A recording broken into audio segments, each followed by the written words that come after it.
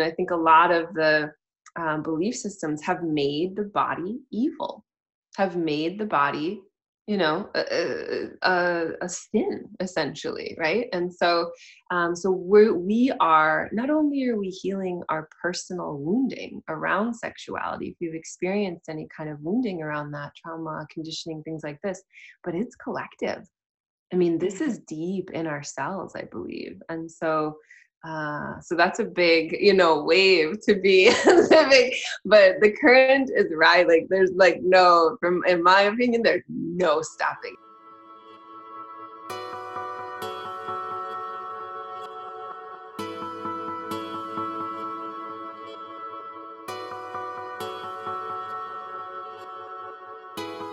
You're listening to the Yoga Magic Podcast with host Ashley Sondergaard. Do you remember that first time you took a yoga class, lying in Shavasana thinking, what is this magic? For me, yoga opened the door to a life full of self-discovery and self-care. This show shines a light on what is possible when you invest in your well-being, and not only for you, but for everyone around you. I interview women in the space of healing, spirituality, beauty, wellness, and of course, yoga. This community of listeners is excited to expand their minds, open new doors, be honest, and sometimes take a big old handstand fall on the way. My hope is that this show gifts you a library of accessible new practices that fill up your soul and open your mind. Not all will be perfect for you, but that's the best part. Trying it on and finding your personal favorites. This is Yoga Magic. Thanks for listening. Hello and welcome to the Yoga Magic Podcast. I'm your host, Ashley Sondergaard. And on this podcast, friends, we chat all things self-care and self-discovery. And yet again, we are doing that this week. I'm super excited for you to hear from this week's guest.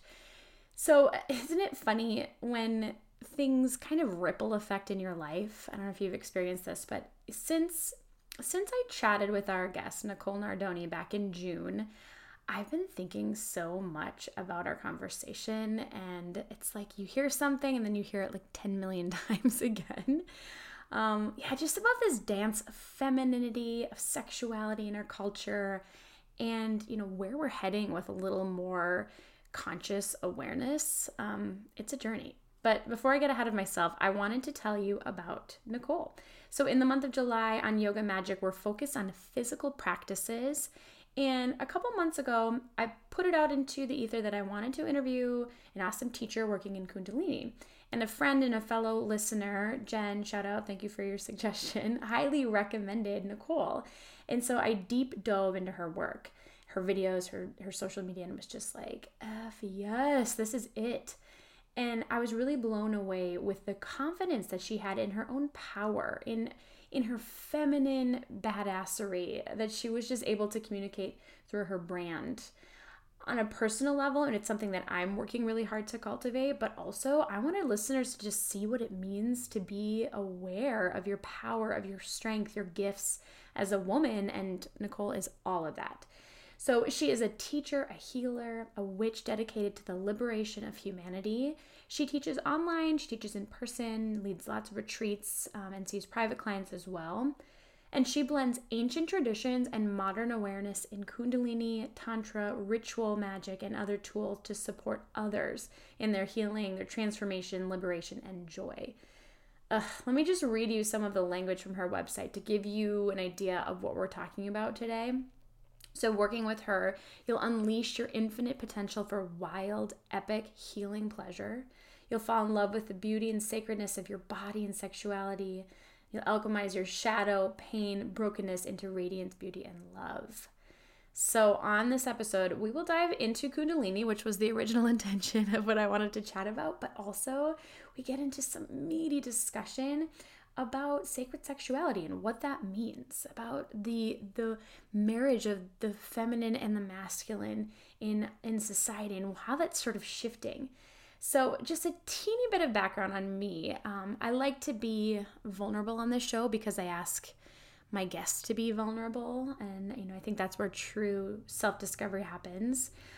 So I grew up in a pretty strict religious household, and I'm actually really grateful for that because it's what led me to my beliefs, and my interest in spirituality and a greater power now. And my parents were just always very thoughtful and encouraging of faith, and I really appreciate that. I want to raise my girls like that. But there were some teachings, specifically in Catholicism, that I'm still working to unlearn today. And I know I'm not alone in this. A lot of it has to do with sexuality and just that repression of pleasure of sexuality as a human nature. And so, if you're in that same boat, friends, let me know, because sometimes I'm like, is it just me? I don't know. But it's not just in religion where we see this repression. And I'm by no means an expert. I'm just all of a sudden becoming very interested in this topic. It's just so layered in our society. So Nicole's chat got me down a path of wanting to learn more about this topic of sacred sexuality and of our relationship with the feminine and the balance of the masculine and feminine. So there are likely to be more guests on this topic now that I got really curious to know more. Before we get into our episode with Nicole, my request to you is to please consider leaving a rating and a review of the show. Podcasting is so much fun for me, but it's a good amount of work. And one way that I know it's actually making a difference is if you leave a little 5-star tick on Apple Podcasts.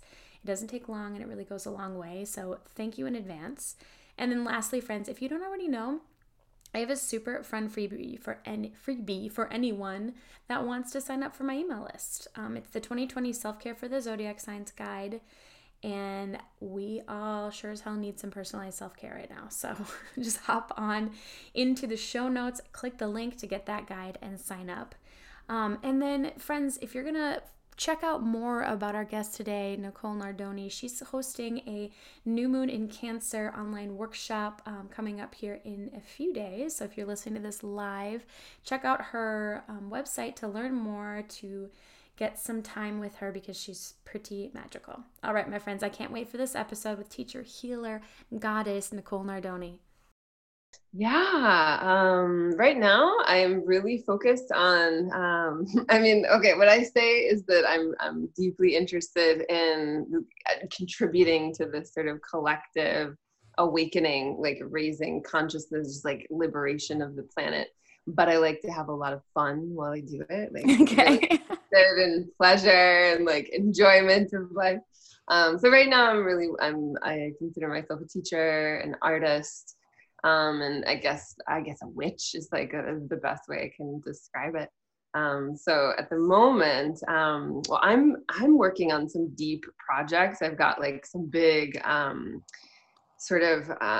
birthing this child, essentially, is what it feels like, the sort of new iteration of my work. But mostly I'm doing a lot of private sessions right now and doing some online teaching, and then retreats, of course. I mean, right now we're in COVID time, so that's not really happening, but those are kind of my 3 like main focuses. And I work a lot with yoga, so Kundalini mainly, but Tantra as well, the Tantra Hatha yoga.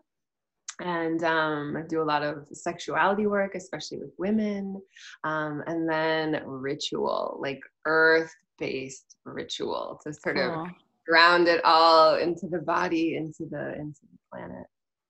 Yeah. I wanted us to talk a little bit today about Kundalini, because before we started recording, Nicole and I were just just chatting about Kundalini, and it's something that like I'm so interested in, but frankly don't practice very much because it's hard for me to find teachers that I resonate with, in person or even online. And I really appreciate how you bring that information to the masses, Nicole. And so, I'm thank you for doing that, for working in Kundalini and making it feel accessible. And yeah, there's so much to unpack there. So will you tell the listeners about how you discovered Kundalini, the practice, and then ultimately decided to become not just a student, but a teacher?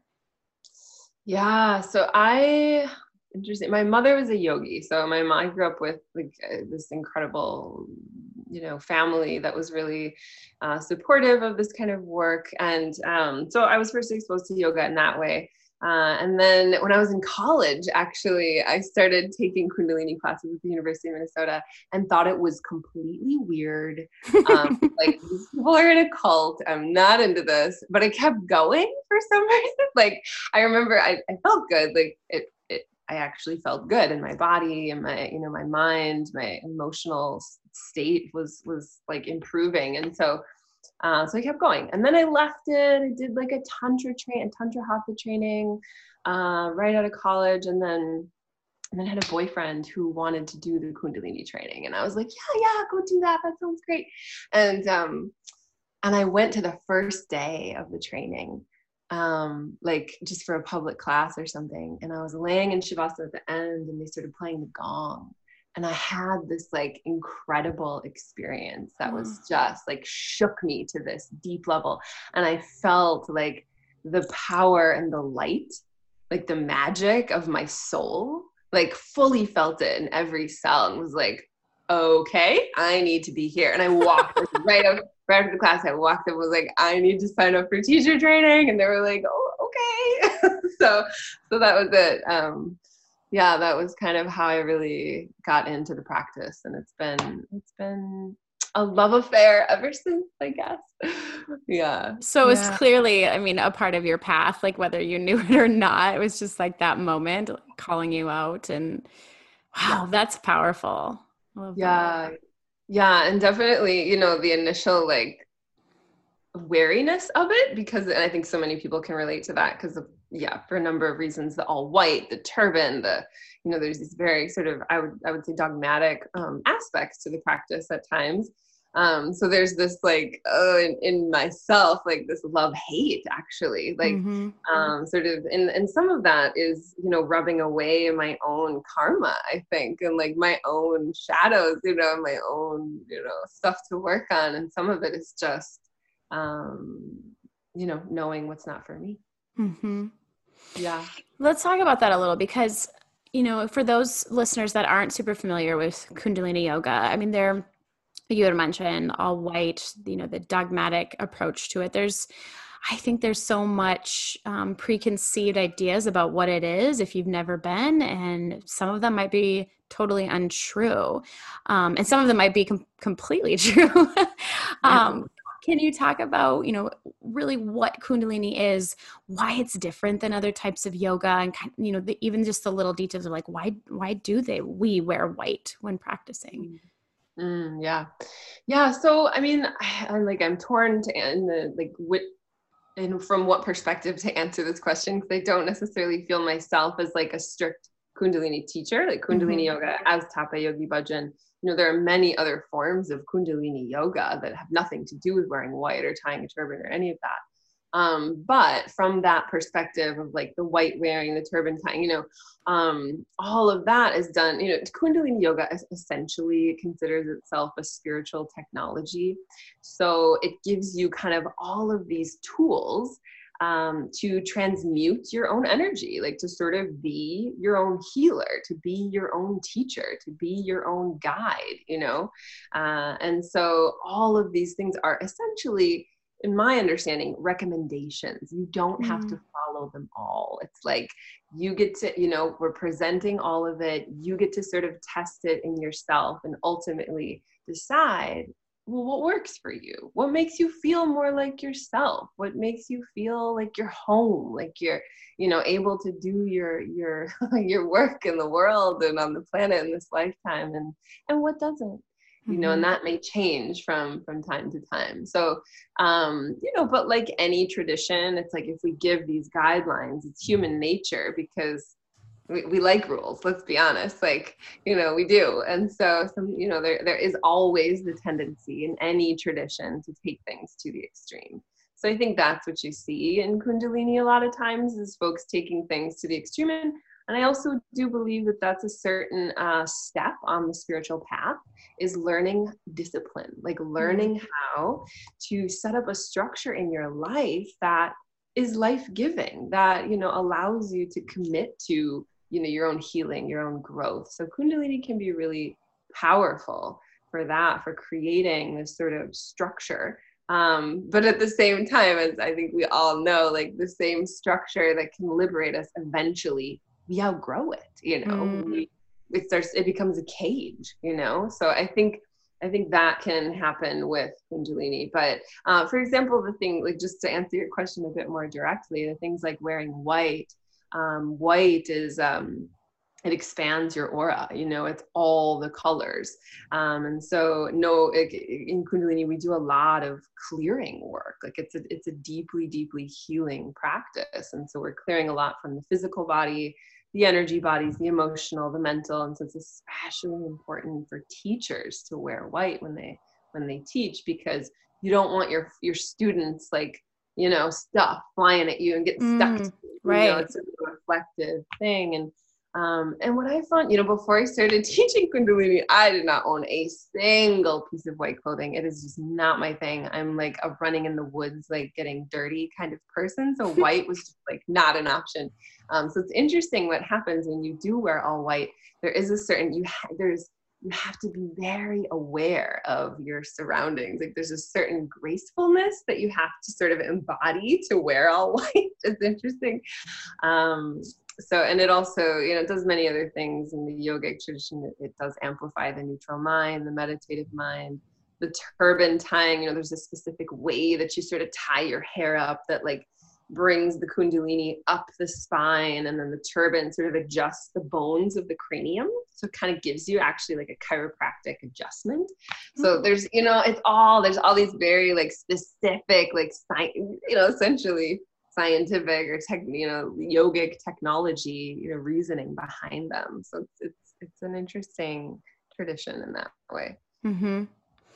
So at the end of the day, it's a yoga practice with a spiritual element that, some can resonate. I mean, some people can resonate with one part of it and also leave the rest, right? I mean, like would you agree that you can, just like any yoga practice, right? Like you can kind of find what works for you and maybe leave what doesn't.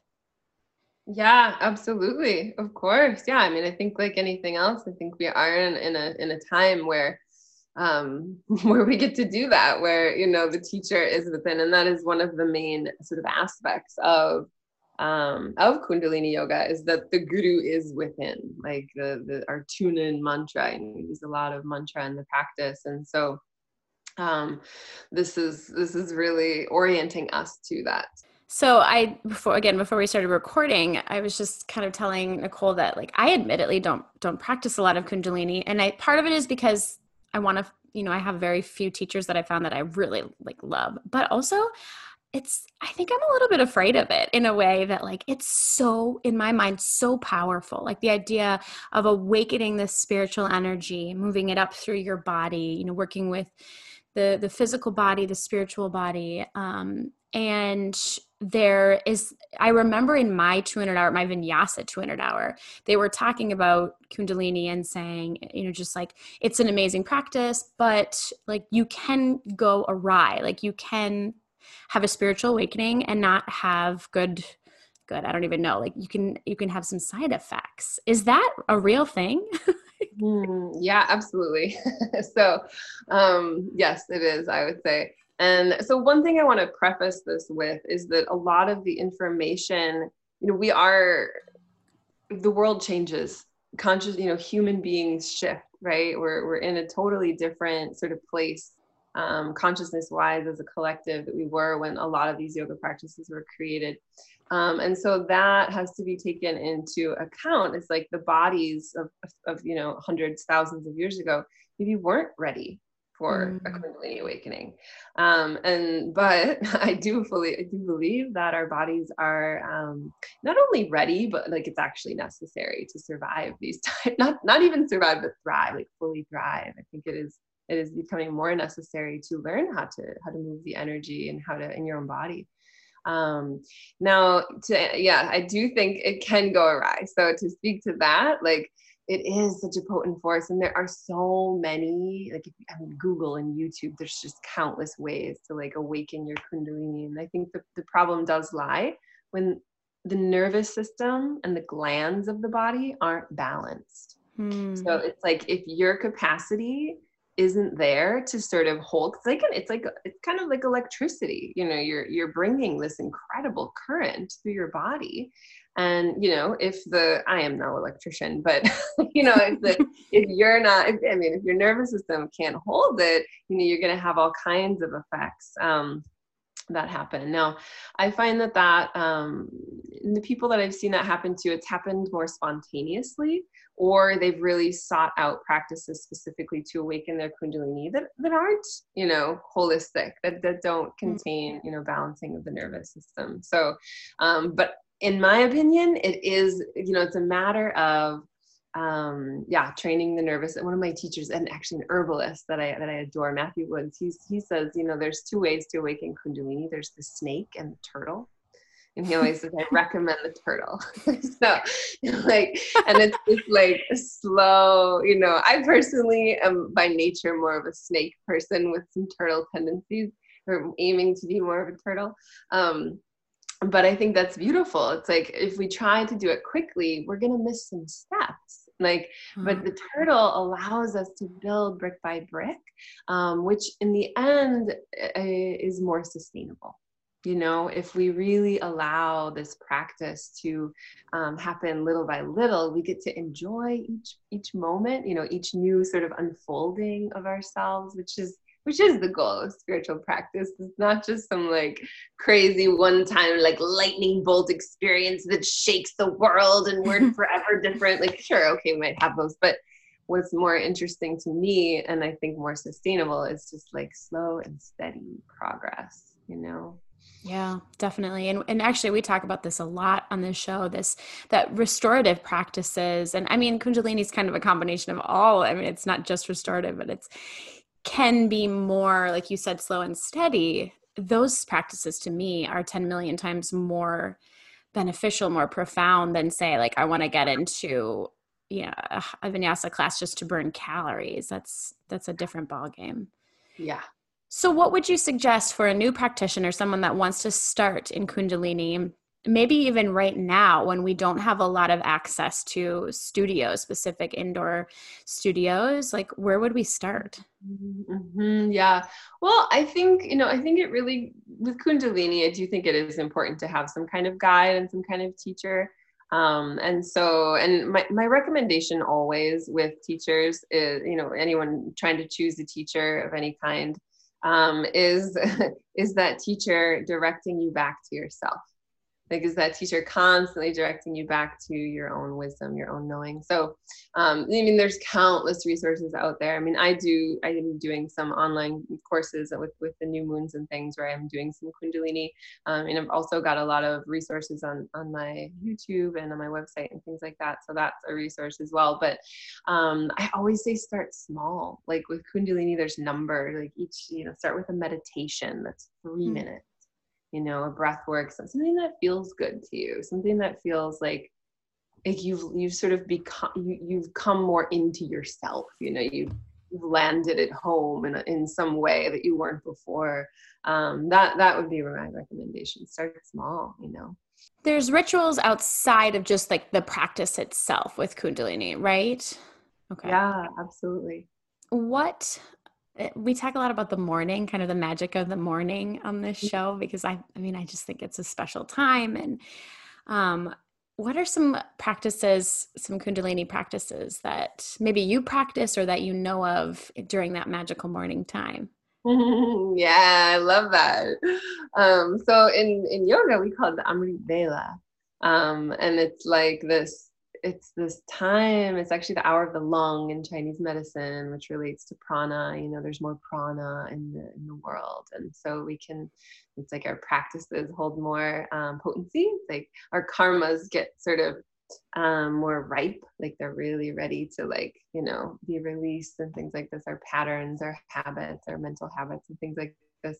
So it's that can be really, really potent. But in Kundalini, the practice is cold showers is one thing, and do body brushing, which is an Ayurvedic practice. And then, cold, there's a whole, you can Google it, the whole process. You got to wear these shorts because you don't want to get your thighs cold because you can. In the shower? Yeah. Okay. Or you can just not let the water hit your thighs. That's an option too. My favorite thing as of late is actually, and I don't do this every day. I sort of work with sort of a cyclical thing for myself. I fill up a bucket of water and leave it outside and just let it get to the temperature of the air overnight. And in the morning, I'll dump it on myself, not on my head, but on the rest of my body. And so that's really, really beautiful, because that can really, move the blood in and out of your organs. And then there's specific, with Kundalini, there's morning sadhana. And so these specific mantras that you chant in these particular postures and these ways that sort of adjust you to like the cosmic energy, essentially, and sort of align you with yourself. So it's a beautiful time to practice if you can get out of bed. I love that. If you can get out of bed, right? We have nothing else to worry about now. Like, I do love a good cold shower. I've been talking about it a lot lately, because it's like, who knew that taking, a couple of minutes of freezing cold water would be that effective? Yeah. Potent. Yeah. So you're also an expert in sacred sexuality, and I am like, yes, so excited to go down this path. And it's an area that maybe tell me if you feel like this is true, that like we really want to talk about as women, but we just don't. I mean, maybe we feel like we aren't supposed to, but like we're breaking the rules. But would you say that's true? Yeah, I mean, I see that a lot, absolutely. And it's a number of, there's so many reasons for that. I mean, it can be shameful, we get shy, and I think there's so much information, especially towards women, about what our sexuality should look like. And what there's just so many shoulds when it comes to sexuality, like from the media and from all kinds of sources. And so, and even in sacred sexuality, it's like, well, that sounds nice, but oh my God, am I going to find out my sexuality isn't sacred? It's just like this other measuring stick, I think, that comes up among many other things. But yeah, absolutely. I think it's, and the other piece to that, there's so many pieces, but one that I'll speak to is that there's such a connection between like the yoni, the vagina. Yoni is like the Sanskrit word for vagina, the sexual organ. There's a connection between that and the throat and the voice. And so, if there is any kind of conditioning or patterning, which we all have because we live in this culture, if that sexual organ starts to shut down or feel shy, so will the throat and the voice. And so it is really difficult to speak about it. And that's part of the work. Oh, I just got goosebumps. Like, yeah, I had no idea. That's amazing. Yeah, it's super interesting. Actually, if you cut open actually the throat and look at the throat and like what the throat actually looks like, it looks like a yoni. It's a yoni. I agree with that. Like your larynx. So like, that's totally true. Weird. I love that. Isn't that cool? Yeah. So what is sacred sexuality over, I don't know, regular sexuality? Well, see, I think all sexuality is sacred. I personally believe that everything is sacred. It's sort of like a non-dual. I'm very tantric in my beliefs, and so Tantra would say all of sex is sacred. Okay. It's not like, oh, if you have to do sex in this way and then it'll be sacred. It's like, no, you are, your body's a temple. Therefore, anything you do with the body is a temple and is sacred innately. You can't escape it. Now my view of it and the approach that I take is in bringing consciousness to it, like bringing awareness to your sexuality. And so understanding, what is there. Like a lot of my work involves moving into the shadow and the wounding and the healing that we want to take place. And it comes down to integration. Like what have I, what are the pieces that I sort of disown? Where are the shadows, and how can I integrate them? How can I bring them into my life more fully? And then also, how can I tap into this power of my own sexuality? Because this is very linked to Kundalini. Sexual energy, Kundalini energy is really, really, really similar, if not the same thing. And so it is a source of power. It's a source of creativity. It's a source of healing. It is like the greatest source of healing we have in our bodies. And so I think when it comes to my work, and sort of as I mentioned at the beginning, the sort of raising consciousness, I find sexuality as this like jet fuel. Like if we really want to do some good work, like in our own healing and our own transformation and in like transformation of the world, We have to tap into this source. And so the sacred sexuality can take so many forms. I mean, it can be personal healing, of trauma and conditioning. It can be, well, I just want to have better orgasms. Like, I want pleasure, and that is holy, It can be, I want to channel my sexual energy for spiritual liberation. I want to channel my sexual energy for manifestation. I want to create something in this world.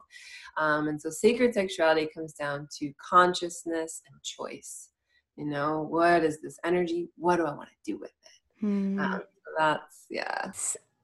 Why do we all have, so many of us have such hangups in this space? I mean, are we just conditioned? Like, is this the world that we live in, that like we need to do this work? Yeah, I think so. So this is okay. You want my honest? I'm going to give you my honest. I really do. Okay, so this is what I believe. This is my belief. Is that thousands of years ago, we shifted to this more masculine version of spirituality, which involves sort of the mental aspect, sort of intellectual, and it's very, we want to ascend. We want to ascend into the cosmos. We want to ascend into light. We want to ascend into, heaven, basically, right? Mm-hmm. We see this in the spiritual traditions that are popular right now and have been for a few thousands of years. And now we are turning. We have moved back into the feminine, and the feminine is the body. The feminine, the feminine way to liberation is into the body. It's all the way down, and the yin energy is down and it's in. It's what you're talking about too, with the restorative practices, the slowing down. Like, that's all deeply feminine. And so, to make that split into the masculine, right, we have to, I think a lot of the belief systems have made the body evil, have made the body, a sin, essentially, right? And so, we are, not only are we healing our personal wounding around sexuality, if we've experienced any kind of wounding around that, trauma, conditioning, things like this, but it's collective. I mean, this is deep in ourselves, I believe. And so that's a big, wave to be living, but the current is right. Like, there's in my opinion, there's no stopping it. Like, it's happening whether we want to or not. So that's exciting. You're not the first person that I've heard say that. I mean, even when, this is a funny story, it's sort of a tangent, but I have two little girls, and when I was pregnant with the first, a student of mine was like, can I just touch your belly? And I don't normally love it when random people touch my belly, but I'm like, sure. Like, I trusted this person. Anyways, she's like, just so you know, there's so much feminine energy that's being called in right now. Like, the world needs what you have. And I didn't even know I was having a girl at this point. Like, you are bringing such gifts into the world. And I remember just being like, whoa, that's amazing. And it comes back at me so often that this is I don't want to say uprising, but a resurgence of feminine energy that we need. Yeah. Absolutely. Absolutely. The world has been out of balance, and nature wants to find a balance. That's just what it does, Eventually it will find one. And, and we see that in just, these structures. I mean, right now is the perfect time to see this. It's all these structures are falling. We're finding that this way of life that we've been living with complete disregard for the feminine being the earth, the wild places, and we've got these viruses, that have sprung forth because we're out of balance with the feminine. And so eventually we're going to have to get pulled back. And the feminine is also about the collective, it's no longer this hierarchical structure. It's this acknowledgement that each of us, and this is the Kundalini. I mean, the Kundalini of the earth, and the Kundalini is the Kundalini of the earth as well. And that is also rising.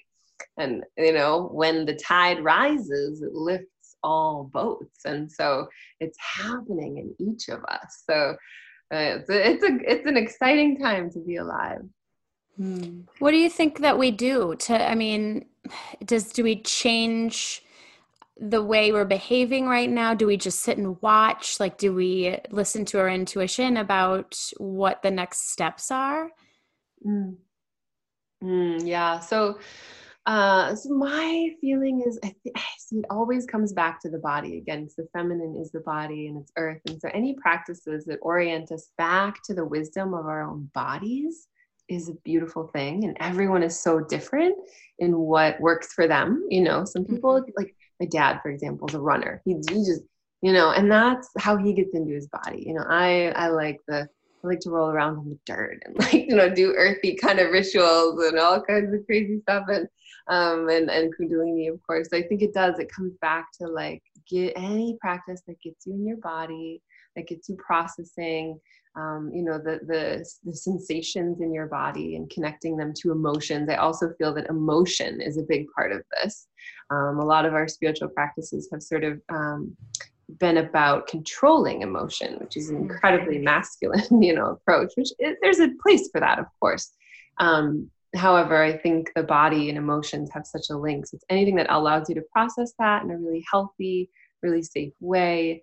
Anything that gets us connected to the earth. But yeah, I do think that, it is a time for listening to our own intuition, because that energy is rising through each of us. And it's no longer about one tradition, following one tradition, by the book. It's about, okay, what's the tradition that is unique to me? What's the religion of me that's pouring through me right now? And how can I align more deeply and fully with that? Mm-hmm. Yeah. And I think the misconception around, speaking to femininity is that this is only related to women. And yes, the listeners of this show are mostly women, but this is, if anything, men tapping into their divine feminine, their sacred femininity is going to be just so impactful. Yes. Yes, absolutely. It's so funny. I have a lot of men that come to my classes, and it's a very unique, kind of man that's going to come to one of my classes. But yeah, I see that so clearly. We cannot do it without the men. And in yoga, you have masculine and feminine. And I think collectively, we're starting to realize that gender is is fluid, and so we each of us has this sort of balance of each of those in us. And right, like I said, it's rising in all of us. And then, men embracing their feminine, but also holding that polarity of the masculine, and women also still holding their masculine and allowing the feminine to stand side by side with it. It's that, to me, that's exciting. That is exciting. Will you speak to what the yoni egg is? Because I did have that question come up from a listener, and I don't know. I now know that the yoni is the vagina, but wait, what is that amazing tool? Yeah, so the yoni egg is essentially this tool from the Taoist tradition, and it's part of the Chinese. So a lot of the early Chinese medicine, traditional Chinese medicine texts mention the jade egg, yoni egg, and it's essentially a part of Chinese medicine, of qigong, of all those traditions, which is essentially where yoga came from, yoga that we know of it as now. So it's really like a stone egg, a little stone, usually jade is the traditional, there's all kinds of new yoni eggs out there now, different stones, but and you use it inside of your yoni. And essentially it's like a yoga practice. It's an incredibly rich tradition, full of a lot of energy work practices, movements, meditations, acupressure, and what it is a tool to integrate your sexuality. So really connect to your own sexuality, your own unique sexuality, which, the Taoists are really interested in using sexual energy for healing. If anything, the Taoists know about healing the physical body and using sexual energy for that. So it's really a tool for sexual healing, and also liberation. So, that we talked about, and manifestation and things like this. But what I have found is it's really a beautiful tool for women, especially in the West, who are so disconnected from their bodies, and from their sexuality. It's a tool for self-love. It's this tool for this deep kind of self-love that moves so far past the intellectual. And sexuality is the root of us, right? This is like the deepest of the deep we can go. I mean, this is where we begin, So bringing awareness and love into that space is like mind blowing. Like, not only mind blowing, it's just everything, I think.